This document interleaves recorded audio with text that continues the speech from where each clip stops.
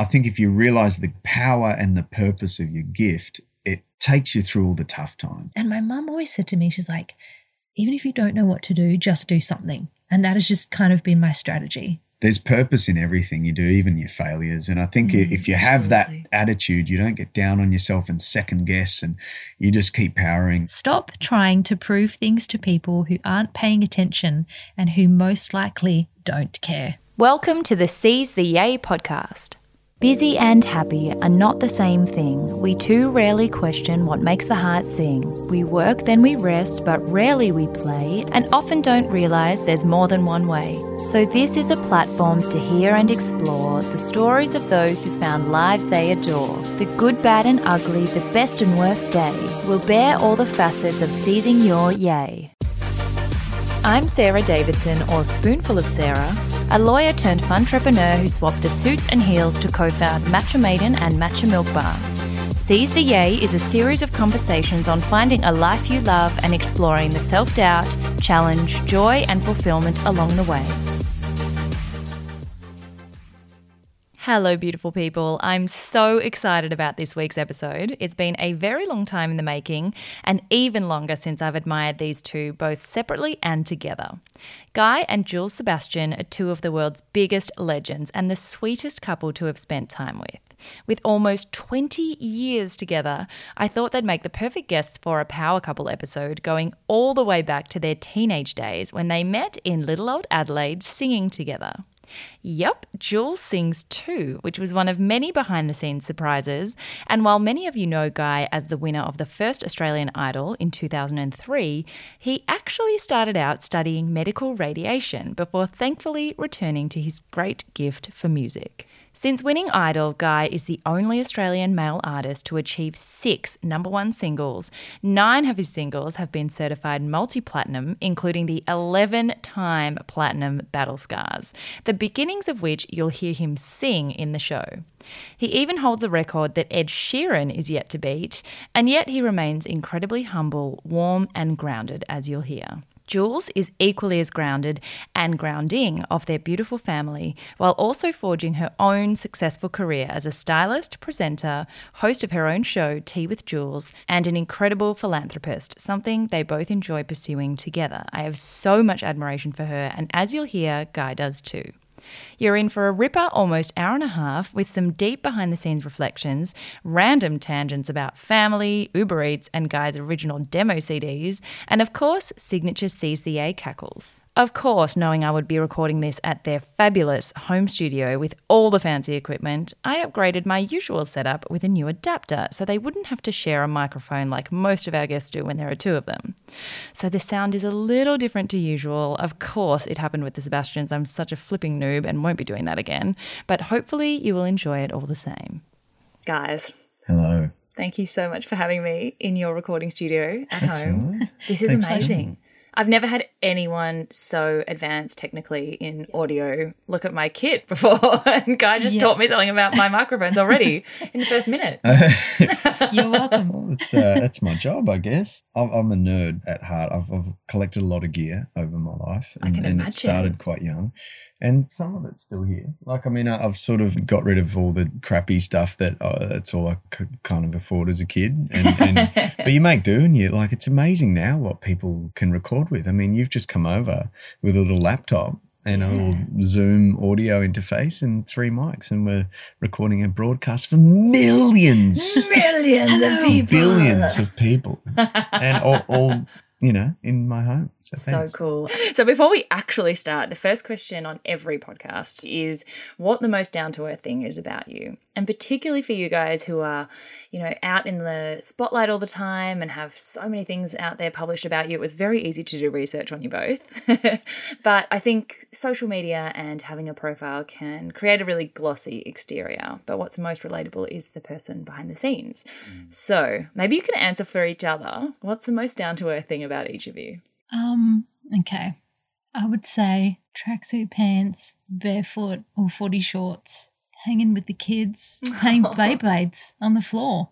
Maybe. The most down to earth. Do you mean like generally like as a quality or like yeah, or just the thing that not makes what they're you... wearing. I don't know about Oh, like, yeah, I mean, don't what know. you're wearing is good. The outfit. I don't know about what specifically I was wearing on a certain day while playing with the kid. Okay, we'll think go in more broad. general, In like- general. Yeah. Okay. Yeah, it doesn't need to be so specific. I think just the bit that people like to hear about people who they see in the media all the time, and they get to see you on The Voice, and, you know, as I mentioned just now, like, we've followed your career since Idol and have watched both of you go from strength to strength separately and together, but you don't get as much of an insight into the people you guys are when you're at home or when you're Yeah. together, when you're just being chill. And I think people put others on a pedestal and then find it really hard to take real life inspiration from them because they're like, oh, they're not real humans, like they're like gods up there, And which they I think probably- you guys are. But They might We absolutely are. see me in public, you know, when plebs touch me and stuff, because I'm always carrying hand sanitizer in case I do get touched by a pleb. Oh my God. And they might So see down to earth. they might see that. They There's my generally see answer. that they disconnect. this is not a Dettol ad, everyone. Just Yeah. letting you know. And let's move okay. on. Yeah. Well, I would say on that note, the thing that's pretty special, I think, and unique about Guy, if I can pay a compliment, which I'll probably pay a lot of compliments in this podcast to you, I genuinely think what I see on the TV, hear on the radio, see in concerts is what you are at home. I think that you are just that. And I think that's why people have always warmed to you. Because you don't change. You just, what you see is what you get. Because people always ask me that. They're like, is he really like that? Is he really that nice? He's And I'm really like, chill. he actually really is, Yeah. yeah. And so I think that's, And that's such a good quality because I think a lot of people aren't like that. yeah. Well, they feel like they turn it need to on. be something they're not. But there's always, you know, like you've got to be a bit more on when you're on stage, obviously. But, you know, like the Yeah, jokes you crack up on the stage are the jokes you crack at home. Or not all of them. Not all of Yeah, them. no, there's some I There's would some coronavirus related ones that come out only at home. there's some that, you know, around my brothers and around Jules that I would definitely not have a career if some of those jokes got out. But we all have those moments. That's what makes private moments private. And you know, you can be yourself and be a little bit risky and not PC and everyone knows your heart and knows that you're joking. And look, I definitely... I feel like I'm no different as a person. I think that's what weirds people out. I think when they see a lot of, and I can only speak for myself, but I guess it's a lot of successful celebrities or, you know, sports people or whatever, and you don't suddenly just change as a person just because you have success or just because, and I guess some people do, or that gets to their head or whatever, and they disconnect from reality. But I feel like I've just run alongside Guy Sebastian, as like, not to speak of myself in third person, but to other people who I am, like the Guy Sebastian or whatever, I feel like I'm just running alongside that person or something. It's weird. It's hard to explain. Like I'm running alongside, looking at myself, not feeling any different, but people know me. It's weird then when people know you. Like we just went and got a motorhome, and I just wanted to do some normal stuff with the kids, and you know, they're so often traveling with us, and they do some abnormal stuff. I mean, they're hanging out. kids? Well, they're hanging out on the Voice set. You know, they're meeting Five Sauce and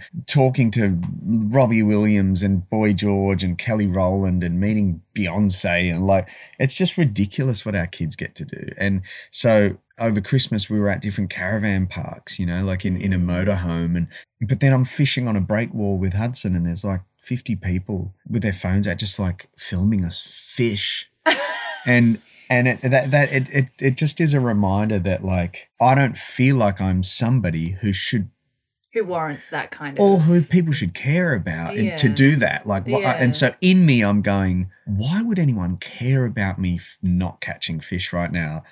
There'll be an article about, I'm sure I probably read it this morning when I was probably not. researching Guy Sebastian, terrible fisherman. But you know what I mean? It's like I sit there going, why would people be interested in that? But then that person alongside me goes like, almost like, oh, dude, you're on TV and you're a singer. Like, but I think that's exactly what I'm talking about. It's like, That he doesn't see it that way. it's like you're just being yourself. And so it's like you just happen to be really good at something that gives you attention and, you know, makes you famous, I suppose, but you're still the same person. That's exactly my point.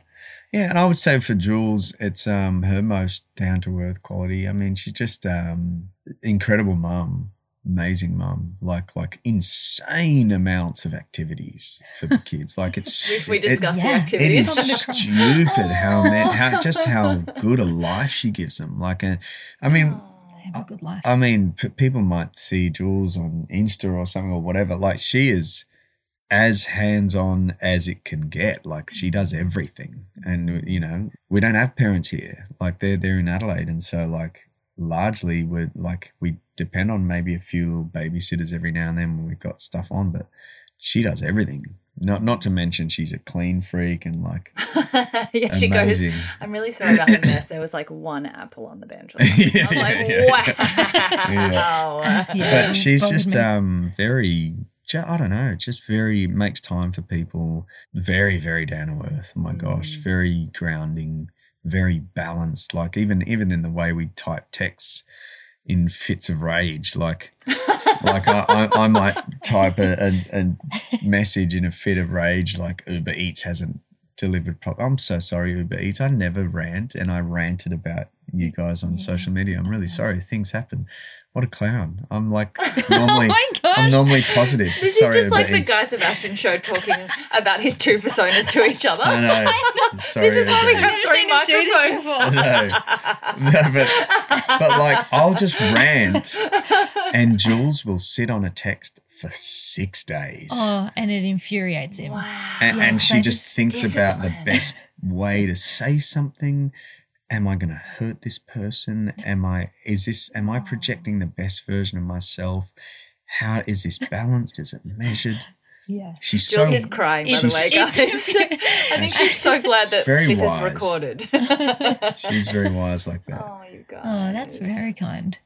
Oh. That's why I think that's why we're a good match. Yeah, I good. calm the rage. Yeah. No, You I'm not quill very the ragey. two double personality That's thing right. that's yeah. going on here. Just so I can figure out who I'm talking to in the Which moment. one's my husband today? What would be the thing that makes us the most angry? Am I asking the questions Oh, now? sure. Oh, I like this is Absolutely. banter. This is No, Banterville. Because Yeah, I was it's just nice thinking Sebastian. about rage. Like, I'm Oh, not terribly ragey. I'm bad on. I'm not terribly ragey. That's a quote of the year. I used to be I used to enjoy gaming because I'd be in the studio and stuff, and then Oh, you're a gamer. yeah, I do enjoy it, and I've just gotten back into it. Like literally in the Oh, last few mate. days, I got the new Call of Duty. It's very I suck at Do Call of you? Duty. I'm great at games. Nick's really techie, but he can't get I think because he overthinks that the movements aren't like in proportion directly to how much force you put. Like he gets really over techie about it. So Yeah, he's right. terrible. And when COD became a thing, we were like, oh, we have to get on this COD thing and learn how to play. It took us like 8 hours to get past level 1 because we kept killing the president and Oh, trying to yeah. rescue him. do and, not like, shoot a civilian. yeah, it was like beginner level with 2 of us and we still couldn't do it. How funny. Well, I only really play. I did the campaign, but I only really do multiplayer. Like I'm on. MMORPGs or whatever those real Oh life. my Yes. gosh, you're like the dream girl. No, I like because I know all the terminology. Yeah. But it's bad because I rage. I just live on the internet. I rage hard on COD. Like I rage hard and no, like. someone's at the door. Sorry. Oh, that's all right. I'm so sorry. No, don't be silly. We have a very annoying That is so system where anyone who rings our doorbell, it goes to our phone. No, that's a good It's- idea. Well, it's Sorry, quite a guys. common thing now. But Okay, I'll start with guys. Sure. The first section is called Way TA, which is pretty much everything on your, now you're very much seizing your yay. You're living a life that's fulfilling and exciting and full of highlights and doing what you love and are good at. But I think one of the most important things is to always go back to the very beginning because it's never an overnight success. It's always multiple decades in the making. People go through so many different phases of not knowing if they're on the right track and diverting and ups and downs and roller coasters. And I also think it's so important to go back and look at what we were like as children because that's so instructive to what you end up doing. So you guys have had a romance of nearly 20 years together, met as teenagers in Adelaide, and so in every article in the world they say when you were knee-high to a grasshopper. I don't know why that's become your Really? catchphrase, the two of you. oh, how funny. I read that about ourselves. Have you read it? It's Yeah, in yeah. every article. Wow. Met when they were knee-high to a grasshopper. I'm like, who uses that? Such an Aussie But thing. to only say. about you guys. Yeah. So We weird. were very small. So tell us Hmm. about your young selves. What were you like as kids? What did you think you wanted to be? Growing up in Adelaide, very idyllic childhood, I can imagine. Start with you, Guy, and then Jules, you go through. And you guys met, I mean, pretty much right at the beginning. But before and after meeting, what were you like? I was very sporty, like loved sport, played a lot of cricket, a lot of AFL, and kind of wanted to be a cricket player. But Did you really? Yeah, like I wasn't good enough. But See, what? I always tell Guy, like he's a really good cricket player, right? I'm not really good. I'm just Okay, he's an okay cricket player.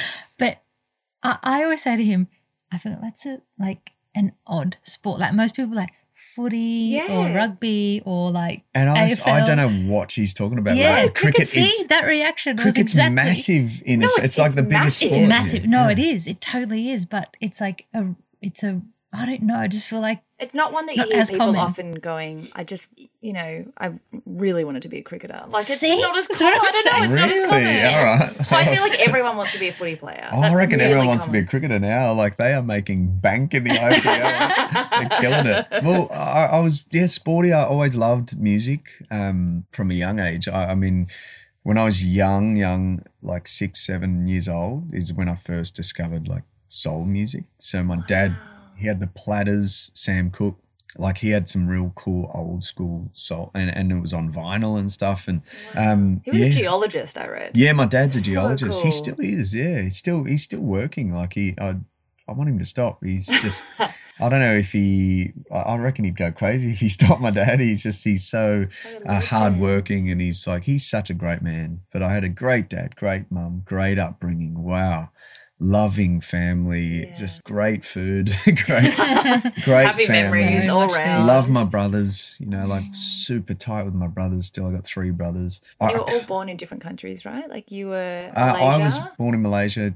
Ollie was born in India. So my dad was studying medicine at the time, and then he changed over to geology. Met my mum. My mum had we were talking about it before, she had quite a colourful, sort of very, very dark at times sort of childhood. Lost both her parents young. And anyway, he sort of stalked my mum and followed her home. They got married Slid into very her young. DMs. Yeah, seriously. And basically had Ollie, my oldest brother, in India. Then they moved to Malaysia, had me. Then we migrated to Australia when I was 6 years old. It was the bicentennial year, 1988. And I was 6 or 7 years old and moved over here. And then they had Chris and Jeremy at Box Hill Hospital in Melbourne. Was Melbourne before Adelaide? Yeah, we lived in Lilydale in Melbourne, and then wow. moved. I've got tons of family in Melbourne, heaps of rellos. way. Yeah, down in Berwick. The Berwick area. In the burbs. Yeah, Nice. and so moved to Adelaide, grew up in Adelaide, was in different bands and stuff, church bands. That's where I met Jules. Christian bands, we were singing in church. And then I was kind of in some pop. I was in a pop group as well, like called Generate. My mum actually a couple of days ago sent me this demo song that we recorded, and it's so cheesy and so hilarious. And it was Generate with an 8. yeah, Oh. Jenna 8, because there was 4 singers and 4 band members. Like how is anyone going to make a living? 8 people in a band.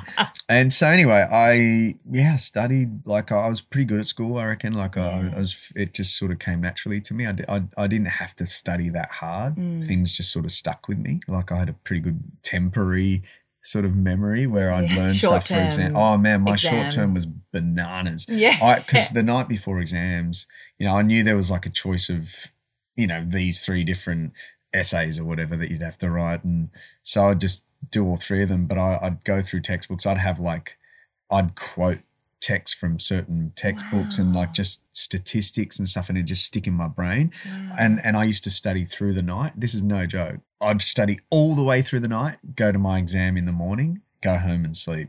And then by the time I woke up, I couldn't remember nothing. Like I could literally, whatever I studied, it was like half of it was gone. But you had it at the key moment. Yeah, That's all that matters. but I think I've sort of like operated that like that a fair bit, where I just sort of, I'll get it done. It'll get done eventually. But I ended up studying medical radiation. I saw. So I think that's so interesting because you have obviously come back to music, but I always find it really interesting what people end up setting themselves up for. Like, what made you decide to do that at uni? Why did you veer away from music? And was that a backup plan? Was it because you actually thought that that was your career and music wasn't a career? Like, how did that all play out for you? It was sort of a backup plan. I didn't really know what to do. I didn't get into physio because physio I think I got 93 or something in year 12, and physio was like 97 or 98 or something. And I got the exact score I think that I needed to do medical radiation. That was like my second or third preference or something. Dentistry was the first. So I went through. Can you imagine? I know. No, but because I'm named after my grandfather. He was a Japanese prisoner of war, and he was like tortured, and he was honored. Like he had so just recently I got honored with a medal. I saw. Congratulations. You know. And my grandfather, who I'm named after, Guy Theodore Sebastian, he had the same honor, the equivalent in Malaysia, from a sultan, and he was just a really like aspiring, sort of inspiring man, and I visited his grave recently when I went back to Malaysia. But yeah, he was a dentist, and my parents were like, just, I don't know, my dad always wanted me to follow in his footsteps and become a dentist. So I was like, yeah, I want to make my parents proud. And so I went to do it, and I did this thing called a UMAT test, and I sort of got through the first round, and then it started to become a reality, and it's like, I don't want to be a dentist. Like, what am I doing? I love singing, and I love music, like, and I just don't want to do it. And so anyway, I sort of took a half a year off, and then ended up doing my third preference, which was medical radiation, and then quit in my last year, second to last year or something, and just went for it. Just sat down with my folks, and I was like, I just need to give this a crack, and recorded demos. I saved up all my money, went for this trip to Melbourne, and put all these demo CDs in at all the labels over there, and then they used to write you letters of responses. So you'd snail mail. like in the mail, they'd write your response to your demos and stuff. And largely, I had one in my drawer for a while. Most of them were like all about my appearance. So they'd go, and I was a little fat half Asian kid, so like they're all just going, so poster boy basically. Yeah, exactly. They're just going, you don't have the look, we love your voice. And I did I did a couple of originals, and then I did this really cool like 2-step version of Lionel Richie's Hello. It's kind of like in that Artful Dodger, Craig David sort of, you know, 2-step. It was cool. Do you still listen to these? No, I wouldn't even know where they are. Oh, it would be hysterical. I wish I could find that one, the Hello. I'm sure it's my mum would probably have it, yeah. Yeah, it was like this really cool arrangement. It started off just normal, like, in your head. Hello, is it me you're looking for? I can see. It's a breakdown. And it was like all like I want it right now. That's amazing. It was really cool. It was when that sort of 2-step garage thing was happening. And so anyway, did demos, got feedback that I just didn't have the look, and that was at a kind of pretty superficial time in pop music. So it was all about the Timberlakes and NSYNCs and Jessica Simpson and Britney, and like everything was very formulaic and very like Mickey Mouse visual Club kind of graduates people. Yeah, but also just very beautiful people, not kind of odd troll looking. Oh my God. People. So self-doubt will come back too. Yeah. No, well, then Idol hit. You know what's funny? I never thought I was a fatty. No. Never really. Neither. I never really thought I was a fatty. Yeah, I don't think you were a fatty. And I wasn't. I think I looked a lot fatter than I was. I never really had like a big gut or anything. Like it was. I can't believe they actually said that though. Like again, we were talking about before the whole overnight success, 10 years in the making. Like all the rejection and literally having to fly to Melbourne and hand out demo CDs. Like people forget that you had to do that, you know? I think it's important to go through all those steps. It's part of the process, but then I got extremely lucky by fast forwarding a whole lot of stuff by going on a TV show. And I embrace that process and love that process. Like I think a lot of people try and shun, like who cares how you got there? Like all that really matters is the product afterwards. Absolutely. You know, like and look what you've gone on to do with it. Like it's not like it was a wasted opportunity. You obviously used it as such a great launch. And whether it was that or a battle of the bands or whatever the heck I ended up on, I was always going to do music. I was always going to infiltrate. I'm the most persistent person you've ever met. Like I will go until I do it. I just never give up. That is so cool. Yeah, I just no is not, and that's That for is everything. true. It's not an option. I love that so much. And I love also, Jules and I were talking about this before, that it's actually quite rare to come across people who from a young age find the thing they love, they just go at it and then they do it and that's their life. And they love it and they love every second. And I feel like you learned violin from what? How old were you? Like tiny. Terrible at violin. But then self-taught every instrument and have gone on to produce and write and have a career in it. And there was no other option. But most of us have like such a roller coaster diversion of like multiple careers. And I love that you've just been like, nah, I'm doing it. No matter how I get there, I'm going to get there. Yeah, And you got there. yeah. And it's amazing. It's been awesome. And I mean, I've had great people along the journey as well, in managers and in record label people and you just have this kind of drive and you've got to steer the ship, but ultimately it's also who you work with. I mean, I might produce a song and get it up to a kind of really rough demo stage, and I spell out everything that I feel needs to be spelt out, but I'm not going to outproduce an M-Phases or someone who wears those hats every day of the week. And so I think it's really important to identify your team and who can enhance what you do and make yourself a better version of yourself as well. So I've found some great people. I mentioned M-Phases, people like Louis Schuley's just, all these different people I've worked with in the industry and writers and, obviously management and it's important to have a great team. Amazing. So it's been great. I mean, I've had the biggest year of my life probably in my career in the last year, as far as just like, it was just insanely busy and I've found so much purpose in what I do, and it's great. It's awesome. Oh, it's amazing. Your turn, Jules. Yeah. Tell us. Wow. Oh, This is yeah. your I definitely life want to now, go Jules. from Idol because you were both there and then the progression from then. But Jules, before that, let's go back to your childhood. Working at McDonald's in Modbury. I love that you know all of this. Yeah, I've got your Christian College, Torrens Valley Christian School. Yes. How you used to take your Macca's pay packet next door to Tea Tree Plaza to blow it yeah, all the on plaza. clothes. So the fashion has been around all what that have time. you been reading? This is amazing. So fashion was Suzanne. obviously there for Yeah, From an it early was. age. It was. I was a bit similar to Guy in that way where, we had very similar upbringings, great, strong families, very loving, stay-at-home mums, both of our mums. My mum is Scottish, my dad is Irish.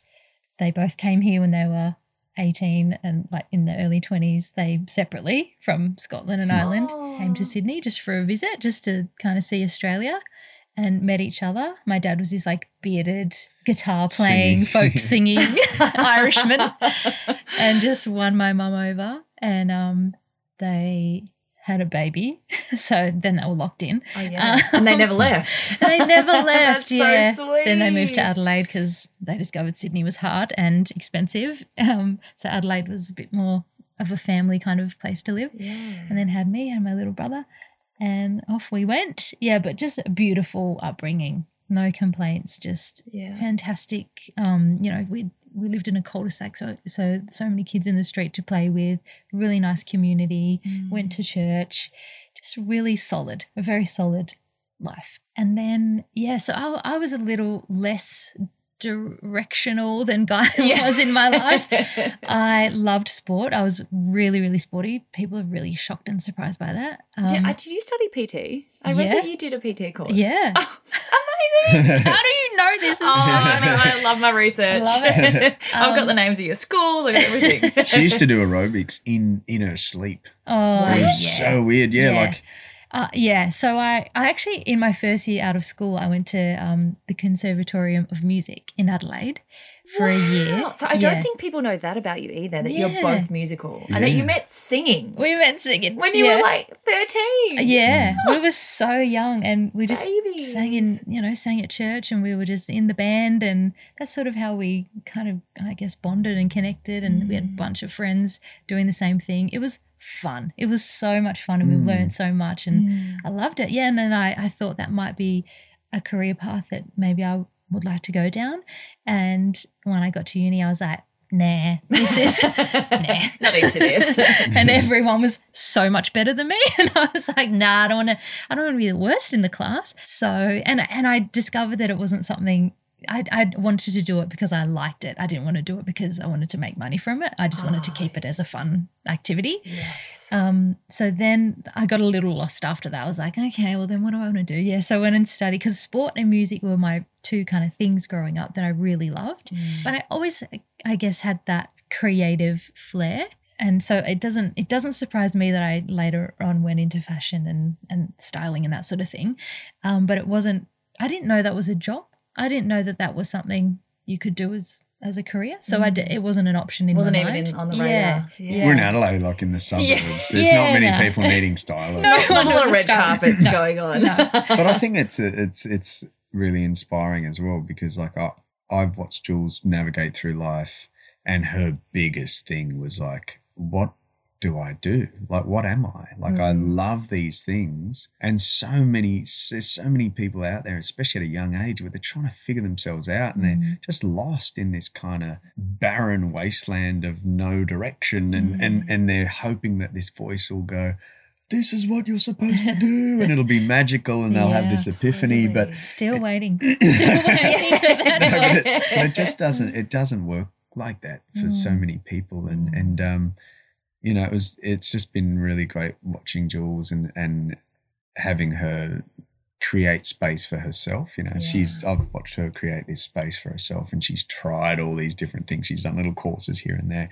and then been depressed and crying, and like it's been this journey of trying to figure out what she is, and she's like self-doubts and thinks, you know, like she and you know, but then reaches this place where she's finds her niche and yeah, but I think that's it, you know, probably one of the other things about you that's so down to earth is like people wouldn't know that you still have all the insecurities that everyone has. How am I crying again? No, I I think truly do. that is why it is so beautiful to have seen what you've done with your career, because firstly, you guys have been together in this whole journey. So Guy's music career exploding and being so clearly focused, by contrast, would probably have made it even harder to not have your own direction. But then to forge a path where you're now living an incredibly, completely independent, successful career is just amazing. Yeah, and I think what I realised is when we first got married, we very quickly moved to another country. We lived in New York. That was the first place we sort of moved to. And that was probably a year after we got married. I didn't have a visa. I couldn't work. You couldn't do anything. It was illegal to, you know, work or whatever. So Guy was busy. I was in a different country on my own. I didn't know anybody.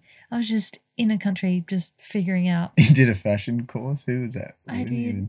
Oh, no. So in New York, I did a writing course. I would just do things. I was like, what can I'm not going to sit around and drink coffee all day. So I did a writing course in New York City. I thought I was Carrie Bradshaw.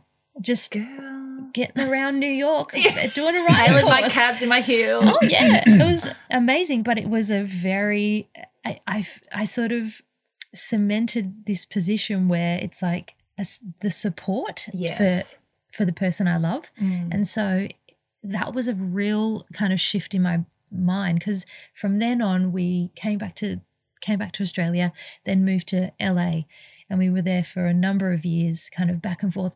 So it was very hard for me because Guy had such a solid direction and such a solid job, and he was there for a reason. Like every time we'd fly into LA, I would think, what am I going to do? What am I here for? Yeah, what's my role? Yeah, I'm not an actor. I'm not a muso. I don't belong in this town. This town isn't like, I've got nothing for this town. This town is nothing for me.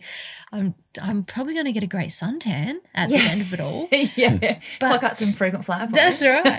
But I just made those opportunities into like opportunities, I suppose. And so I did a makeup course while I was over there. I was like, what's better than like coming home and saying, I did a makeup course in LA. I did a writing course in New York City. So I just made the most of it, and I just would go around and assist makeup artists for nothing because I wasn't allowed to get paid. And I had a great time just sort of exploring that. But I saw my role in that time of life as Guy's support. And so, but that's like a very hard transition as finding your identity in that and being okay with it Yeah. and not going, oh, but what about me? What, like, can't this be my time as well? Because, you know, we were kid free and it was like our 20s and the glory days and all of that. But I think I saw the worth that I was bringing to the relationship and what he needed from me. Yeah. And so and my mum always said to me, she's like, even if you don't know what to do, just do something. And that has just kind of been my strategy. It's my whole such life. a good one. I know, because she saw that I was a mess probably. She's like, just don't stop. Just if you don't know what to do, just do something. And I've just always done that and tried to make the most of every opportunity. I think it's such a good example as well of why I like doing these couples episodes as well is when you go through the Way TA and see like the diversions and the different ways that people get lost and find themselves and lost, sometimes it isn't an individual thing. Sometimes you do it especially when you're together from so young. There are times when one of you will have more direction and one of you might move for someone and then it'll swing back the other way. And part of finding yourself is doing that within your unit and what you both need it. Or, you know what? I just think it's beautiful that you guys have been able to go through so many chapters and mold through so many different countries and phases and still come out the other end amazingly happy and hugely successful. Yeah, I think that's probably made us stronger. All of those different odd places to just navigate and have, like, you just plonked into it and you're like, okay, what do we do with this? Just get on with it. And no one would look at you now and think, like, I'm like, Jules is so successful. You have a foundation, you have Tea with Jules, you have still your styling career, you've been on TV. I think were you on TV before, Guy? Like, you had your own separate TV career. I know. I don't know how that happened. See, I just but really no don't. one would think that you had such angst and It periods started of with loss. Style Me, right? That was the first Yeah, thing. the MTV. The MTV. Was that before Guy was on TV? Was that before? No, that was after. I just had Hudson. He was 5 weeks old at the time, and I'd been styling for quite a while. And I met this production team. I was actually styling one of Guy's videos. Oh, and amazing. they were doing the video. So I'd met them, and MTV had approached them to make this show called Style Me. It was like a makeover show for teenagers, basically teenagers that were, what do they call them? Style tragics. And so they emailed me and I was like, breastfeeding, you know, like newborn, just a mess. I'm not presentable a to mess. the public. No. And they're like, can you style this show? And I thought they wanted me to style the show. I didn't realize they wanted me to be the on-camera stylist. And I was like, nah, no way. Never been on TV. Don't know how to do that. I've just had a baby. Absolutely not. Yeah. Anyway, they convinced me to go, do the audition, got the job. And I came home to Guy and I was like, so I got the job. I'm on TV. I don't know. What do I do? Do I need to, what do I do now? How do I do this? Yeah, And she we got just- very ahead of herself. Like, what happens now? Like, and am I going to be the biggest host in Am I Julia Australian Roberts? TV? Is Am that I who I am? basically famous in you? Am right I going now? to win a Is that SAG what's award? happening? That is just so cool. And you guys have really gone on and done so many different things in different areas, but also obviously in ways that complemented each other. So from there, from being married, from Idol, like propelling you onto the scene and then having to balance your private life and moving and chapters and parenthood, like 9 top 10 albums as well, like just beyond. I think Battle Scars was like 11 times platinum or something. I think so. All the records yeah. on the wall. It's just amazing. And you guys started a foundation together in 2013. There's just been so much that's happened. I don't even know how to condense it all into an episode. But tell us about that journey. And I think, the second segment of the podcast is called NATA. Sometimes they're separate, talking about the challenges and the journey, but I think here they kind of mesh together. What has that whole journey been like? Finding your purpose and finding, Guy, I wouldn't necessarily think, when you probably came off Idol and then have had all these growth years, that you're still having bigger years. Each year is bigger than the last. Like to maintain that momentum and your creativity, like, and have your family and renovate. Like, you guys are just a power couple. How are you doing it all? And then what is? Well, it's been 17 years since Idol, which for people who are I guess aware of Idol and aware of when I was on there, and it was a big part of my childhood. that spins a lot of people out. 17 years, because I mean I literally have 5-year-olds come up to me as fully grown 21-year-olds now who are like, oh yeah, I watched you on Idol when I was a kid. I remember my family voting for you, and then Angels Brought Me Here was like our theme song Yeah, it was, for that whole 12 months. and it was such a moment. I guess it was also very real for me too. So I think people don't really realize. I mean, obviously it was the first one. I didn't even know if it was going to make it to TV. First of all, you remember we thought maybe it's a pilot. Like, is it going to be picked up? Like, I knew they did like an Idol in the UK, but I thought maybe we were just auditioning, and that I didn't know if it was actually going to go to TV or like I wasn't really sure. It was like speculative at the time. Well, it was the first one. Yeah, it'd never been on TV. Yeah, and so we sort of tried out for Idol, and then I think I just overnight had to click into a new life, because I mean I was living at home still in Adelaide. I was very sheltered. I was only 21, but I was a young 21-year-old. 21 back then, I feel, is a lot younger though. Like 21 back then. And Adelaide 21 as well. Exactly. Like even younger. Yeah. Basically and 5. so He's basically 5, yeah. so I moved over. I was on my own. It was a very, very tough thing to navigate when I moved over on my own, because I mean I was surrounded by so many friends. I had so many mates, like sports mates from cricket, from footy, church mates, like my school mates. We were all super tight. Yeah. I mean, we still had an indoor cricket team together from school. That I was in that for 15 years or something in that team. They were called Seven Honks and a Black Man.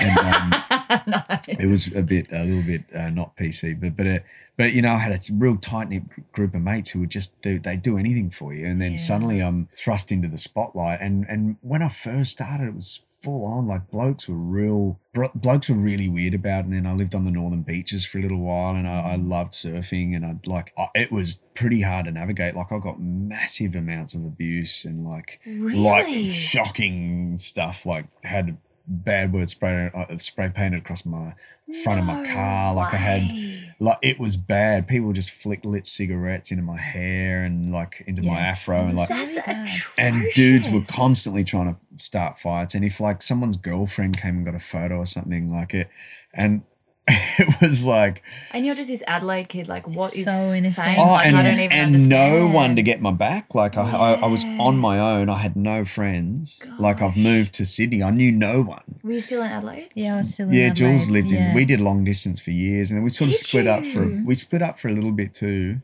and then Before that. before all of that. But it was just like Huge transition. I was pretty phase. lonely, and it was real hard to like I didn't understand it, because people would come up to me and the things they'd say to my face, I was like, in Adelaide, like you'd have a massive punch on for something like that, and your mates would jump in and like, and I'm just sitting there having to swallow all this abuse for ages, and it sort of starts to change who you are, and you start to get like real bitter and really I don't know, it's reclusive as full well. on. Like you just don't want to go out. And that's why so I like, bought my first house I bought was in Palm Beach. Like away. I just was like, I want to go out there and I'm just going to fish. I'll just catch squid off the pool, and like I'll cook and live. I bought a dog. Like that was my life. I was like, this is my life. Like I've had my time on TV. It'll end. Everyone just told me it'll end, you know, like everyone just said, oh, you know, you've had your time.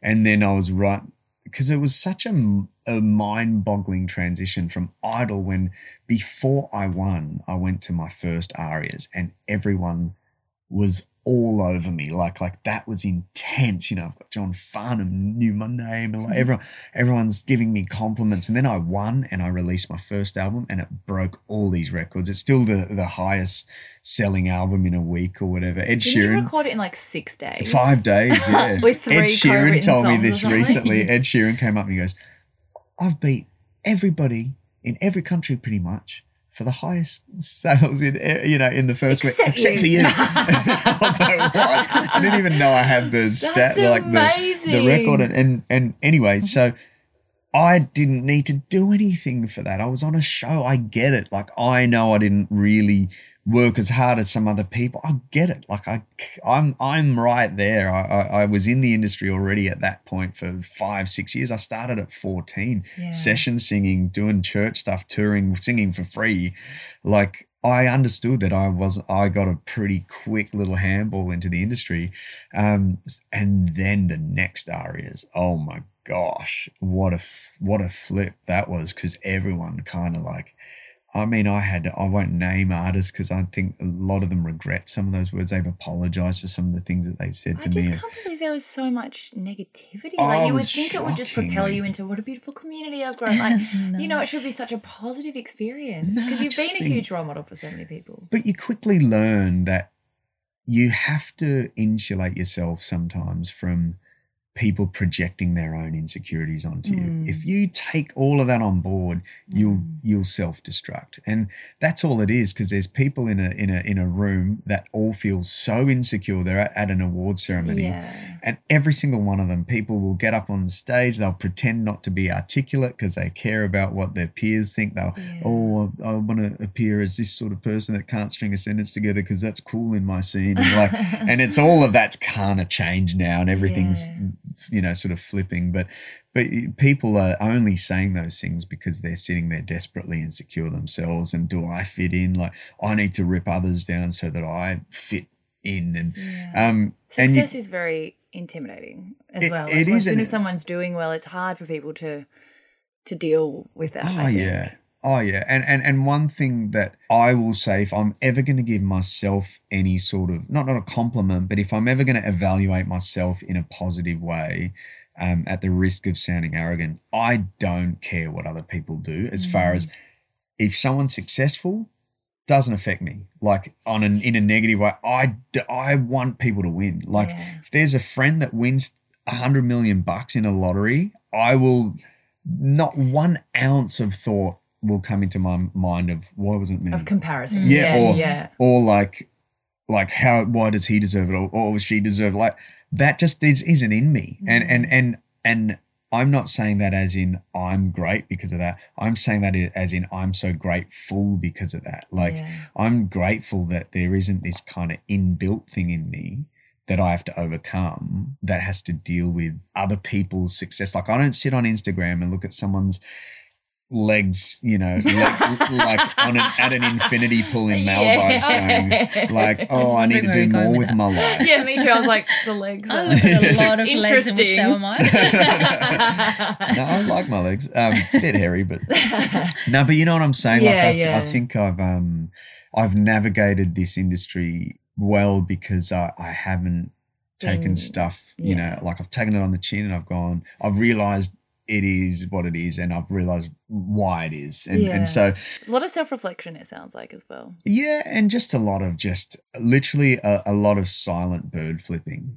Like but silent ones are more powerful, don't you think? Like and I just think give people fuel.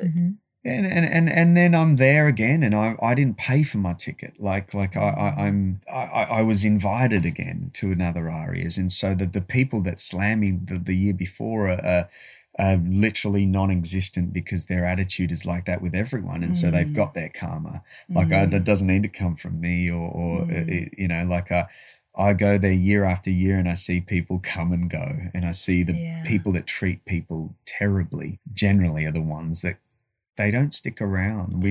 We just need to love each other and be kind and like realize that we're all in it together and like not project your insecurities in that way. And so I think ultimately if I had to sum up everything in one paragraph, it'd be I think the reason for my longevity and my success is because I understand the root reason of why I was put on this earth with my gift. And I think if you realize the power and the purpose of your gift, it takes you through all the tough times. So you have songs that do nothing, that you push, you write it, everyone's high-fiving in the studio, dude, it's a hit, this is slamming, man, this is awesome. And then you go and you record it and you do a photo shoot and you sit with the marketing team and they go, we're going to approach this publication, we're going to get you on this show and you'll do Sunrise here in the Today Show and we'll get you in Kyle and Jackie O and Fitz and Whipper and everyone else. And you do that whole thing and you release it and you promote it and no one cares. And you do that 6 times in a row and no one cares. And then you start going, this is the end. And blah, blah, it's blah. over. But then you have this person write in and go, this song, which in my head you can go down the path of it's a failure. It really helped me through this time in my life. Or I play this every morning and my kids love this song and this just makes my day. And you go, wow. is my purpose for my art, does that rest in streaming numbers or airplay, or the legacy? does it rest in how my music moves people? And the charts will come. It's a numbers game. It'll come when you write stuff that connects with the masses, but there's purpose in everything you do, even your failures. And I think if you have that attitude, you don't get down on yourself and second guess, and you just keep powering. And I've had a lot of failures, but I've had a lot of wins, and I've been very lucky. I can't sit here and say it's all because of a certain anecdote or my wise approach to life. I haven't thought.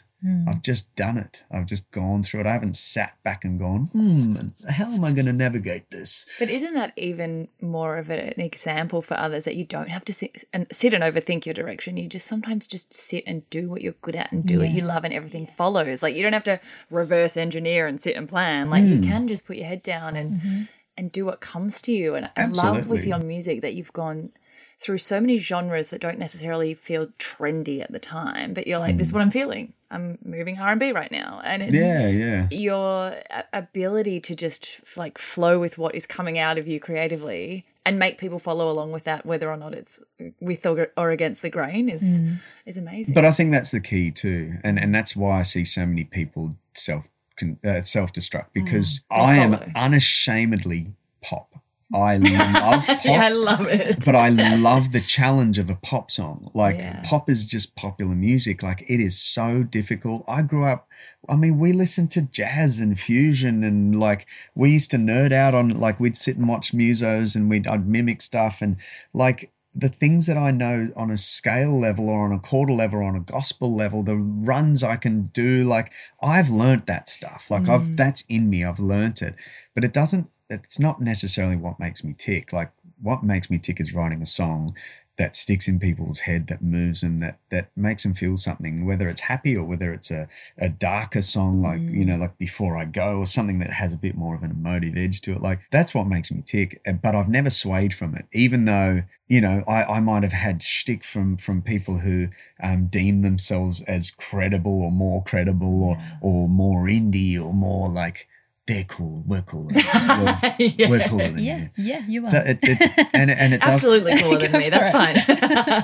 and when it's made me change, I've hated myself. Yeah. So when I've changed myself, and I have, that's when the self-reflection has come in, and I've stopped and gone, what are you doing, dude? Like, and you course correct along the way. Yeah. So I think, yes, you power through and you do what you do, but you do need to come to a point at times where you might be doing the same thing over and over again, and you need to just realize how to get back to your true self and what you love. And I love that. Even like, I was in here for 2 seconds and you're already just riffing and like singing, and like, it just seems to run through your body. Like, you're like a vessel for music. I do love it, but I've realized I need to get back into it, because I'm like, I've been distracted. I've had a pretty full on year, and then I've had the biggest break I've ever had. 3 weeks I took off, fully off, switched off, and that's that. I know that doesn't sound like a heck of a lot of time, but it's huge. For me, I get anxious. I'm like, I've failed now. This is it. I'm a has-been. I've taken 3 weeks off. And I get itchy and nervous. And, so I've just started writing again. I had a night hanging out with some friends the other night. Jules was away, and we're just playing music, and like, they're muso friends, and just jamming. I was just like, what am I doing? Like, dude, get back into the studio and get back creating, like, because I just picked up a little fishing boat, and then I'll deck that out, and I'll get all my rigs, and I'll spend the night like rigging up and like doing Ziploc bags full of like squid jigs ready to go, and and then I'm into cricket. Like, I went and had a net session with Brett Lee and Shane, his brother. Oh, that's amazing! Like, because I've got my hobbies, and then and then I'm doing all these things to procrastinate and put off, because in my mind, getting back into this, I know what's involved. I'm here for 12 hours in here, and I don't come out. And so sometimes we're so scared to just like tackle something head on, and we do everything but, and you can think to yourself that you're being lazy and you beat yourself up, No. but you're just actually a bit scared to start again. I also think so that the next section is called Play TA, which is pretty much the idea that everyone, no matter how passionate you are about what you do and no matter how successful you are, we all need a vocation or a hobby or something that's away from our several. productive self. I forgot to mention golf. Oh my gosh, that's the one that takes the longest Yeah, amount of time. golfers. I imagine, and I'm just guessing, but you would come back so much fresher. Even if you don't think you need a break or you don't want a break, those brain breaks from your passion and your focus allow you to refresh. Oh and, my come back gosh. with cooler ideas. Especially as a creative, like as a writer. yeah. Oh my gosh. Like Jules just went away to spend a fair bit of time down the South Coast, and she was down there just writing and spent a couple of days writing and And I never do that. Never. Yeah. And I just needed, Just just to get school it holidays out, just seemed like an yeah. eternity, and I needed some time and space to just like be and just have no schedule, like no one, No plan. no plan. Yeah. and- Commitments. yes. So liberating. Yeah. 2 days. That's all I needed. And I was good. and it was great for me because I got to babysit her kids and sort of. You can have date night. So I definitely want to come back to I was joking, the by the date way. night and Yeah. the playtime. But first, just finishing off the other section, Jules, for you having found what makes you tick, Yes. tell us about when you did actually find some more direction and when you Yeah. did figure out what you want to do. And we were talking before how you don't know how to explain to people what you do because there are so many different things involved. But I mean, Tea with Jules, one of the very, very first people to kind of come out with those human interest stories and reveal different sides of people who we hear a lot from, and then Girls Who Glow and the foundation. Like, tell us about everything you've been up to before we get to playing. I think, Tea with Jules is an interesting one. I just realised the other day it's been 5 years since I started Tea with Jules. I was like, what? How did that happen? Yeah. And I guess it was one of the first ones. I just had this, I think I just really like people. I'm very interested in humans And tea. and tea. And I tea. like tea. Opens up the conversation. But I just really, I thought, oh my gosh, I get to meet so many interesting people in my job through Guy. And I was like, I just feel like people need to know about this. Like people need to know about this person that I know. Like, how can I do How this? cool are they? Yeah, and I just started. I didn't know what I was doing. I literally was like, how do you get a camera crew to like, where do we do this? Who do, you know, like. Yeah, what are all the things? I had a list of people I wanted to talk to and I just did it. Had no plan. Still don't have a plan. But it's still, Just it's 5 doing seasons it. in and it's amazing. 5 years in, yeah. And Amazing. I Yeah. love that there's no plan though. It's not like there's this huge ultimate goal. She just literally wants to chat It's to for people. the pleasure. yeah, and it doesn't make Yeah. any money. You probably understand that, Sarah. Oh, word to you, girl. Like I pay to do it. yeah, Like, yeah. It costs me. It costs it's me. not cost neutral. yeah. It costs me an arm and a leg. But the joy that you get from those conversations. I think it's really important. I think, and it actually makes me happy to see, you know, people doing it now. That it's kind of podcasting was not a thing back then, and now it's a really strong kind of platform that people are using. And I think it's great. I think these conversations are really important. I think it helps people. It's helped me. It's, you know, pushed me forward. It's given me fresh ideas. You know, you get inspired by something or you learn something and you apply it in your own life. And so, yeah, I selfishly kind of take it on board. Yeah, no, this whole And thing use is it. selfish for me Yeah, as well. yeah, I'm like, totally. it's just me having chats with people and I bring the microphones to legitimize the whole thing. But I mean, that's just a side I effect. know, that's how I feel. But then that's led me in all sorts of different directions. People go, oh, you can do that. Can you come and host this thing? Or can you be on a panel here? Or can you come on TV and talk about that? And because I worked as a stylist for about a decade. I was, Wow. yeah, I know I'm very old. Do you still style? I do. I yes and no. I Yeah. come in and out of retirement. Yeah, nice. For worthy causes. For worthy causes. Yeah. Like this jumper situation right, you guys yeah. are wearing right now. It's very Christmas fashion. People really do think that Jules dresses me though. Yeah, they I do. thought She's that she only ever. dressed you. I mean, you styled me on a couple of occasions on actually one of my favorite shoots, and I think my whole fashion fashion turned around when Jules styled me, actually. Wow. Yeah, I reckon my whole fashion and my approach to clothes and stuff. She styled me, and I was like, "This is really dope." Like at that point, so dope. And I my like, wife is dope. but I just was not really that into clothes. Like I was, but I just wasn't that into it. And then at that point, something shifted, and then I met a friend of mine, Gabe, as well, who's a great styler. Like he styled me on the X Factor and stuff like that, and he's a good friend, and yeah, I've loved watching Jules sort of style. But I think it's a thing that people, because we all have to put our outfits together anyway, I don't think people really understand the art form, like how it could be a career. Yeah. What do you actually, like, are there principles that you apply, or do you just like have a vision? And like, say for example, if you were dressing Guy today, like what's your thought process? Like, what does styling mean? Do you find a piece and then you want everything to work around the piece that you like, or do you know what I mean? Like, I'm like, how do you actually do it? It's different for different things. So I was working a lot with musical artists, and musical artists are fun because they become another person. They become a persona of themselves, and it's like an extension or a bit more of a creative or a bit more of a fabulous kind of side to them. Yeah. But you also get to give them an image as well. So a lot of musical artists are like, they're great at the singing part and the writing, but they don't know how they want to dress or what direction they want to go in that way. And so you get to help form that for them. But yes, it comes in all different. Like dressing for every day is not the same as dressing for a video shoot.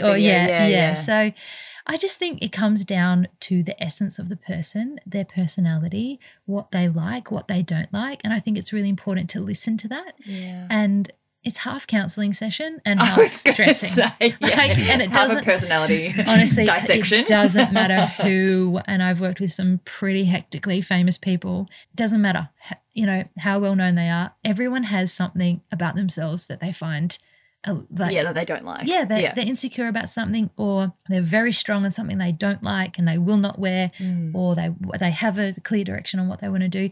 So I feel like it has to come down to what that person really does like. Yeah. And then you just help them bring it out.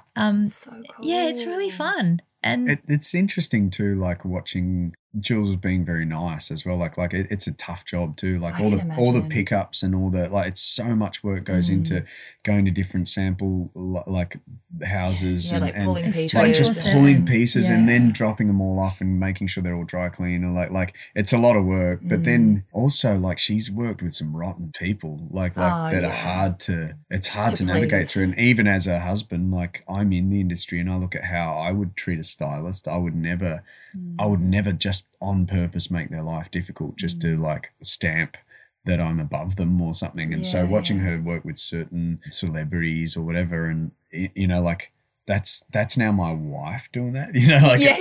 I'm watching people treat my wife in certain ways, and especially if it's like dudes or if it's but you do get a thick skin. Like I often open a conversation with someone I'm styling and I say, I'm unoffendable. Like, don't worry about what I want. This is about you and what you want. So if you hate it, we're starting again. This is, I'm unoffendable. Don't worry about me. Just wasting time otherwise. And also there's generally 1,000 people involved in the decision. So it's like, not only is it the person you're dressing, it's the photographer, everyone, or the lighting guy, or the person that's doing the set, because the editor, the label, the manager, the manager, the boyfriend, whatever it is. There's like a bunch of people that you kind of have to get the idea across the line, and then you do all of the work.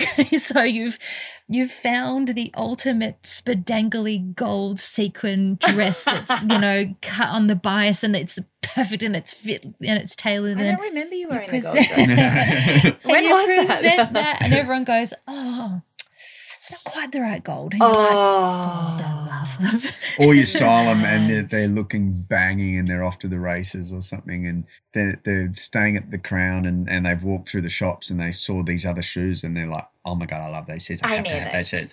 And then they wear, What's that?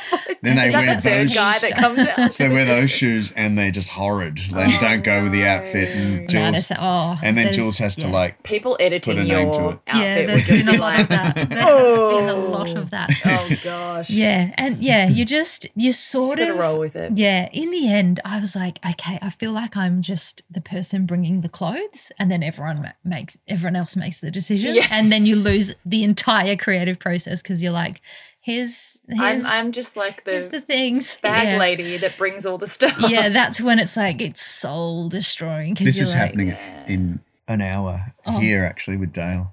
Oh, you're My getting stylist for the voice. it's coming. And it's a Oh. big one. It's like, it's for the chair look, which there's like What's the chair 1,000. look? Oh, it's the chair the look. chair that spins around, and those auditions, like you wear the same thing every day for those auditions. Oh, so because it's it's all in one. Oh my god! See, Yeah. this is the stuff that's like you don't see, hear and about. then like the start. So see, this is what the artist doesn't know. It's like, okay, he's probably gonna have to get 2 or 3 of Of those each thing. exact outfits that fit the exact same way, and then the continuity. So they shoot it in a certain way, and if the lapel or It's the wrong direction. so it has to be photographed and captured, and What then if you get a pimple or something dry like in cleaned and- between? well, just you get fired. what it is. Yeah, It's you're what it off the is. show. I've had like haircut in between and stuff, like as in And just they to wish give it a same day. trim, just to give it a clean up, and it's like, Ba-bow. it looked a little different, and it's but it's, I mean, it's, who cares? When at did the you end scrap of the afro? Was that a styling choice? I was That in was the UK. his decision. Because that was signature. Like It was, Yeah. but I found it was during that time Yeah, when I yeah. was like, finding a new identity. I don't want to draw attention to myself. Like Yeah. I've got a massive afro, and it was just really full on, and I was struggling just with like I came off a TV show. I didn't want to be gimmicky, you know. Like Yeah, there was yeah. Go the Fro was the big thing on dear. Idol, and so I was like, I don't want any gimmicks. Like I don't want people to look at my hair or look at the fact that I was on the show. I just want people to Listen to your listen to my music. music, like just judge me for that, and so I was all emo about it, and I was in the UK, and I thought I'll just get a short little fro, Like a And- baby fro. yeah, like a little baby fro, and then this dude just starts cutting, and I see this massive clump just go Oh my god. on the ground, and I was like, oh, bro. Bro. Too late. And then I didn't even say anything. I was like, well, you can't It's put it back gone. on. It's gone. Disappointed a lot of people. I'm fascinated with that fro because he never had a fro before Idol. Like it wasn't really. Oh my I never knew gosh. Guy to have big hair. He always kind of had really short, like this hair. So it was like a one-time And then he thing just that grew it it. became, He No, grew no, it no. like right before Idol, and then he had the fro for Idol. and then it was It fro just was guy. like perfect timing. Yeah. No, well, I had it a little bit before, but it wasn't super froey because I shaved my head and I looked like Gandhi or something, but pre the like when he was starving himself. Oh yeah. And Nourished Gandhi. I was a very nourished It's a look. Gandhi. It's a Yeah, look. it It's a is. vibe. I just looked terrible with the shaved head, and from that point, I just didn't touch my hair. So it all from a shaved head grew out at the same length on the sides everywhere. Oh, just uniform. yeah, all but then I directions. started doing this thing where I'd twist it. Oh yeah, Remember that was ages. Like wasn't- I'd do these that little Oh, like wasn't she's great. not happy. Nah. She's I'd not do these happy. little crap locks, and so I just twist my curls into these little like crap locks, and it didn't look great. And then eventually I just let it go, and it was just curly, and it was the afro. And then And then it was Idol gone. came along, and it was like I discovered a fro comb, and I was like, wow, Shut up! You It did just not was put a the moment comb in in. time Did you that- put the comb in? not really. Nah, I don't Oh, think good. so. I was gonna say. Remember that? Nah, I would have done it just for fun. Yeah. That's pretty gimmicky, though. I mean, I feel like a fro comb's pretty Oh yeah, gimmicky. it's like Fat Albert or something. But So tell us about the foundation. I love that you guys also have used your impact and success and journey towards a really beautiful legacy piece. Yes, and that is very important to us. I feel like that's sort of the bottom line for us. And I think that shows really strongly through both of your work, which is really beautiful. yeah, I think I do think that like with our chosen careers, even though it's music and fashion, I suppose it's very people focused. Yeah. As Guy has mentioned, that's what he does it for. He does it for people. He wants to see people helped and moved and better at the end of it. And same with me. Like even though it's clothing, it feels very kind of shallow level. But at the end of the day, you're making someone feel excellent. You're making them feel the confidence. best that they possibly can be. Absolutely. And there's something really special about that. And we love people, we really do. And Guy is exceptionally kind and patient with humans.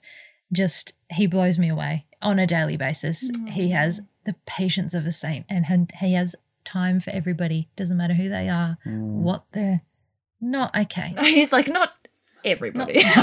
Most If someone's people. delivering food to me And they're an hour late, oh if yeah, it's okay, there are food and exceptions. Oh, this is the same rant. Same We're rate, coming yeah. back to the Yeah. same The rant. rage is still there. I It's feel tapping in, the it's tapping in. There's rage nothing is that's- back. yeah, just with food. But it wasn't that specific person's fault. It was just With the system. It was the system. Yeah, the system. No, I hate that person. Oh, okay. Okay, Sorry. I'm joking. Sorry. I'm joking. I'm just kidding. I don't No, know. I feel like you're bad at taking compliments as well. Because he's like sabotaging the compliment. No, I you do can love take people. it. I'll Yeah, take and that. I think love that was people. just really important to us also to give back. We feel we have been given so much, and we just were like, we want to do something for other people. Yeah. That's really important to us. We want to teach our kids that too. It's and not something all official. about us. You know, like it took a while to set up. It's like 9 months of just paperwork and got to get external orders because we want to do it properly, an open books foundation. We want everyone to know exactly where money comes in and out, and it's like largely just a board run thing. We've got some really influential people on the board who just want to do good things, and a couple of CEOs and a couple of people at work, like Freedom Kitchens are on the board. Like I'm good amazing. friends with one of the people high up, and so we've done a number of kitchens in different shelters for domestic violence and women's It's very shelters. project based, isn't it? It's Like quite your work. project based. We're trying to move away from that a little bit. We don't want to be known as a renovation foundation because that's not what we are. We're a functional foundation, and so we meet the needs where sometimes it's missed, and that can be just with funding that doesn't cover things that go wrong in some of these shelters. To of course some aesthetic stuff to make them beautiful, warm spaces, but also we've done renovations where they can let in just in one shelter. They let in 2 extra people a night. And if you work that out, obviously over a year, it's Measure the 700 something people who are impacted by just one small renovation. And I don't know. I just think we've found a little niche when it comes to families who are in need, and just little where we can make little differences. We started out, we put hospital beds in, parent beds in hospitals. I supported music therapy program. We funded that. That's amazing. Helped fund that for a few years, and then we've kind of done quite a few things. Domestic violence has been quite a need where we just can't keep up because we've always got projects on the go there, whether it's building a fence up north in the Northern Territory to keep women safe up there in an Indigenous shelter where their partners used to just go in and grab them because there's no fence around. It's something as simple as a fence, but That makes it's a huge difference. there's no, and it's very hard to raise money. So a lot of the times I'm doing gigs or just doing stuff where I'll get them to pay the foundation, or it's sort of hard to fundraise because there's not a lot of that. You can't put a face to this stuff because there's abuse, and you can't give the addresses away, or it's a very private thing. So it's been really rewarding, and I feel like we've really done a great job of maximizing any money that comes in. We've got people on the board that do stuff for free. Green Options or a landscaping. They came in and did a whole like in an Indigenous shelter. They did because they all do their stuff outside and all their like story time and is all outdoors. yeah. So they did this beautiful. whole massive landscaping project there. They've done play areas so that kids can play in these playgrounds while the parents receive counselling, and they don't have to talk in front of the kids about the struggles. And so just little things like that. It's been really rewarding. It's like little things that make a big difference. I was going to say they're not little things. Yeah, and They're like a big playground things. is forever, really. Like that playground will be played on by generations of kids that might need help. And so I think those are the projects that we kind of lean towards, where it feels small but it's affecting a lot of people. So but we're moving into a fairly exciting space. I really want to get in to develop a program that kind of gets in at an earlier stage on a more holistic level, like to kind of have a program in schools that really educates kids about mental health and about respect and about, just to restore those moral foundations that I feel social media and the current landscape has stripped away for so many kids who don't have solid home lives and solid, and I think that, it's equally as effective for parents, because if there's a handbook that's written by professionals and psychologists and people who have researched the area in child psychology, it's equipping parents to deal with things on social media. How do I deal with bullying? How do I deal with cyber threats and predators? And how do I deal with, when should my kid get on social media, and what should I teach them about, like to put in the safe things in places, but also foundational things in place when people try and rock them on social media, or and just that instilling value in yourself, really, and what your cutoff point is to what you will and won't do, what is what's too far, all those things that it's like, because how we grew up, it's like I had very clear boundaries. Even like looking back as a young person, I was like, this is my box that I live in. This is where you're allowed, and There's this is how far I'll go. And structure. And I was stuck to my guns on that. And that came from having values and having a self-belief and a quiet confidence that I was worth it and I was valued in the world, and this is where I live. You had conviction. I had conviction. And that's the thing, conviction in your boundaries. And I think every parent just wishes that for their child. They don't want their children to adapt or change because they're trying to fit into an environment. Yeah. They'd rather them be who they are and have conviction in what makes them and their foundations. And they can almost use that as a shield to deflect anything that their environment throws at them. And that's ultimately what I would love to get, because then we, the work we do in domestic violence shelters, you get in at an early age and you tell women what they're worth and what they should put up with, the things to look out for in a relationship that leads to big warning signs, that leads to abuse. But also on the flip side, teaching young kids and young boys to, how to treat each other and how to treat women and the things that are no-goes, and having them themselves pull each other up on like, man, dude, that's just not cool. Yeah. And so that's the ultimate goal, I think, is to work with some psychologists and develop some kind of like booklet guide. The guide. Yeah. I love how you say booklet, like But you know what I mean? Like a homework little booklet. No, but it's like something with a little ring binder. But something that's in the curriculum that is like it's a big chunk that's missing from early education. I think the world has changed, and that's too the key. fast the for the education changed. to catch up. Yeah, it hasn't caught It's up. very difficult. But you guys are already doing amazing work, and Girls Who Glow, work with young teenagers at a time when you are most impressionable, and we didn't have to deal with that in our teen years. Yeah, it's hard enough looking at other people's lives, let alone with being bombarded with the details of everything. I can't. I'm a fully fledged grown up, and I struggle. I can't imagine being a 13-year-old. Absolutely. Yeah, I remember being that age, and you're just a hot mess. Without all the pictures of other people's lives. Yeah. Oh, you guys are so I better get a haircut. Yes. Time. Yes. What is the time? It is I really 1:07. Is Sam coming in? No. No. I'm just going to go to Matraville and get that done. And then I'll get Sam to do a top-up right before filming. Okay. All right. Well, I'll finish up. So moving to the last two questions. The first one is, what are the 3 interesting things about you that don't normally come up in interviews and conversations? I feel like I've said a few of those. I think you've probably actually done a good run. I don't feel very interesting. No, because people generally are for some reason surprised at cricket. You said cricket. Cricket's a good one. Love cricket. Golf and fishing. Golf and fishing. I'm very obsessed with golf at the moment. I don't know why.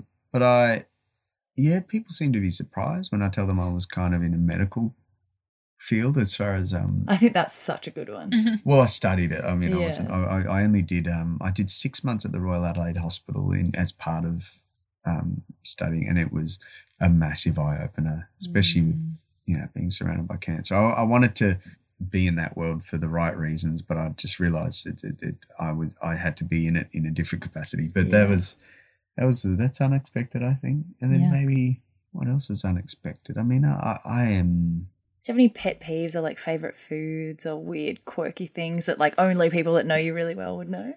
He loves those Asian treats that look like jelly, but they're like stacked on, like they look like Nonya, rainbows. yeah, What are they yeah. called? I think it's not Nonya. Kind of It's tastes like coconut. It's like a jelly. No, it's like the layered jelly, and they do all different ones. It's like Well, that's If he new. sees it's like those- palm sugar inside some Yeah. of the green ones, and then there's like the jelly stuff. Oh, It's yeah. from Malaysia. Like we ate He a lot can't of not but buy it. food wise, I mean, I'm like love food. Yeah, I can tell. Oh, And if it comes lovely. late, like, Oh, wow, yeah. that's a pet peeve right there. Love cooking. Actually, I think I cooked one of my best meals last night. Oh, there you go. Hey. That he likes cooking. Good cook. Oh, he's so good at yeah, cooking. Jules is not the cook in this relationship, guys, Yeah. by the way. That kitchen is wasted on me. It really Great. is. Not on me. kitchen. I love it. I cook a lot. I love it. He's Well, really last good. night it was He's like good at everything. It's last annoying. night there Yes, was I like can a- tell. I can see this. last night was a good meal. It was like zoodles, but I also put konjac noodles in as well. So I love those. So there's zero carbs and only in the vegetables. So there's quite a few. I had like these chickpea patties that I just mashed up and fried up with some fried onion. So I browned all these onions and cardamom, a few other spices, like just a whole lot of different spices, and I put some coconut lime, chili. He's like It was fancy. like this stuff was like It He's was going good. MasterChef. It was- I know. this was like it came out. And he really opens the good. fridge. I open the fridge and I go, I guess we're having toast. And he opens the fridge and something like that comes out. It's just it's gourmet, Yeah, literally, I just cut up all flavorful. this. There was all this random stuff in the fridge. I was like, I reckon I can make something with this. He's like composing in the kitchen. Yeah, But he I really. love cooking. So I love cooking. What are Love your cricket. three, Jules? Oh, I feel like the going to the con is a bit of a shock to people going like studying music. Yeah, that's 'Cause a I good think- one. And that you sing. Do you guys ever sing together? Do you still sing We used together? to. We yeah. used to, yeah. We You should did. still We did a sing. radio You should segment do recently, it. and He made me Jules sing. was so nervous. Can you was- please sing right now? No. Yeah. Oh, No, please stop. What else is fantastic and Damn. interesting about me? We were talking about board games before. I'm mad for a board game. Oh, she loves See, this it. is your play to you. She's Everyone obsessed with has sequence. something. Yeah, sequence. Right now.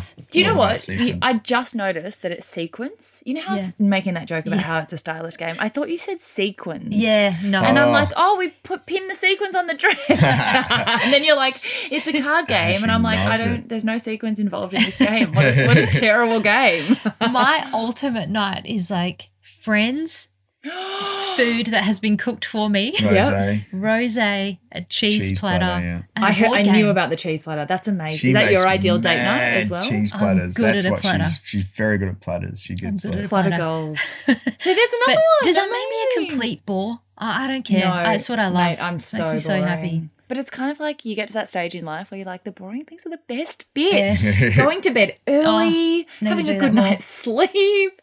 It's crazy. Need to do that more. And last question, what are your favourite quotes? Oh, so many. Okay. I've got a little Mine is. I read this yesterday. little quote books for you. You to don't sit get on the your desks. rainbow. Oh, You got to put up with the rain if you Cute. want to see the rainbow. That was terrible delivery, but Is a that great quote. Oh, that's really cute. I'm not a real quote person. no, you're not. Am I? No. Dolly Parton. What said about that. like lyric? Your favourite lyric? Oh, yeah, Oh. that's good. Favorite lyric Can be your own also. Actually, what's your favourite song that you've written? that I've written? That's a tough one too. What do I normally say? What means the most to you?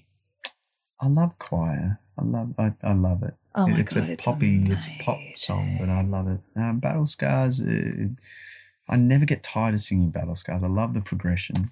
It's such a good song. It's actually so weird to be sitting in front of it. I'm like, wow, it's Guy. Like that song is He this sang came that out of this song. brain. I know, it's a good Not just song. sang it, but like thought it up out of nowhere. That literally came out of nowhere. That That's song. I was in my car and this melody just came, and I pulled over.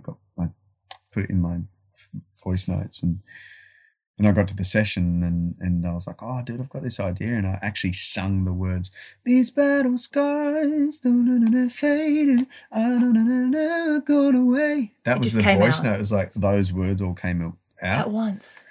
And I wasn't thinking battle scars. I wasn't thinking of a theme. Like what? Sometimes I write these songs and I go, people are going to think I'm really emo, but I'm not. But also, where did sometimes that he writes songs and I think, what are you talking about? Is that a sometimes different words girl? just come. Yeah. No, but words will just come. Yeah, that girl walking in the club. I was like, I don't really go to clubs, so that is which girl are definitely you not talking me. Thanks for the flip book. I love this. You're welcome. Wait, I need to show you my favorite quote. I was actually scrolling through my own Instagram yesterday. Do you ever do that? Oh, all the time. This is a good one, actually. all the time. I This is was a good going quote. back through my own grid. What a loser. Amazing, babe. I mean, but you do tickets. I mean, we spoke about this. Yep. Backs myself. It says, stop trying. This changed my life. Like, I know that sounds very profound, but I was like, oh my gosh. Quotes are what am I life-changing. doing? Stop trying to prove things to people who aren't paying attention and who most likely don't care. And I was like, Mic drop. I was like, yeah, that's what I'm doing. I'm going to stop that Wow. from that day forward. You think people are watching and caring? They're not. Yeah. They're just caring about their own selves. Yeah. Don't notice. Don't Yeah. notice. Yeah. Just get on with your life. And the neg- the Except in negative maybe voice. in Guy's case, I feel like people are watching. Sometimes. Whether he's fishing or catching fish or Yeah, not there is catching that. fish. Mine would be a version of that quote. Like if I had to think of anything, it'd be a version of that quote. Because I think we're so affected by the very small, negative, loud voice sometimes in life. And there's like 1,000 people championing you. There's 1 billion people that don't care, and then there's 2 people that hate everything anyway. And we give them so much oxygen, and we can't even keep up with those 1,000 people or visit every one of them or have a catch up with the people that are actually for you. But we've got time to like go, oh, you don't know me, shut up, idiot. It's like My what? favourite voice Shut up, of all yeah. the voices. It's You need to write a whole song in that voice. Oh, You no. sound like Cartman from South Park. Respect my authority. That's his coronavirus Yes, voice. it is. Actually, I better run. Thank I'm you gonna go so get a much, coronavirus guys. shot. Oh my gosh. As you heard, Guy's journey from Idol was such a big part of our childhood, and it was surreal and a delight to get to chat with these two in person about the moments we were watching from the outside. What a special union they have, and such good heads on those shoulders. I hope you guys enjoyed it as much as I did, and how cool was it to hear the beginnings of Battle Scars? Gosh, that voice. Please let them know if you enjoyed listening and share this episode tagging @GuySebastian and @JulesSebastian. Our guests adore seeing you respond to them showing a little bit more of themselves, and I love seeing who's listening out there. And if you're enjoying the show generally, it would mean the world if you'd take a moment to leave a quick review so we can keep spreading the yay. If you haven't subscribed, make sure you do, as the next episode is another zinger and possibly the biggest guest we've had on so far, which is saying something after today. Hope you're having an amazing day and are seizing your yay.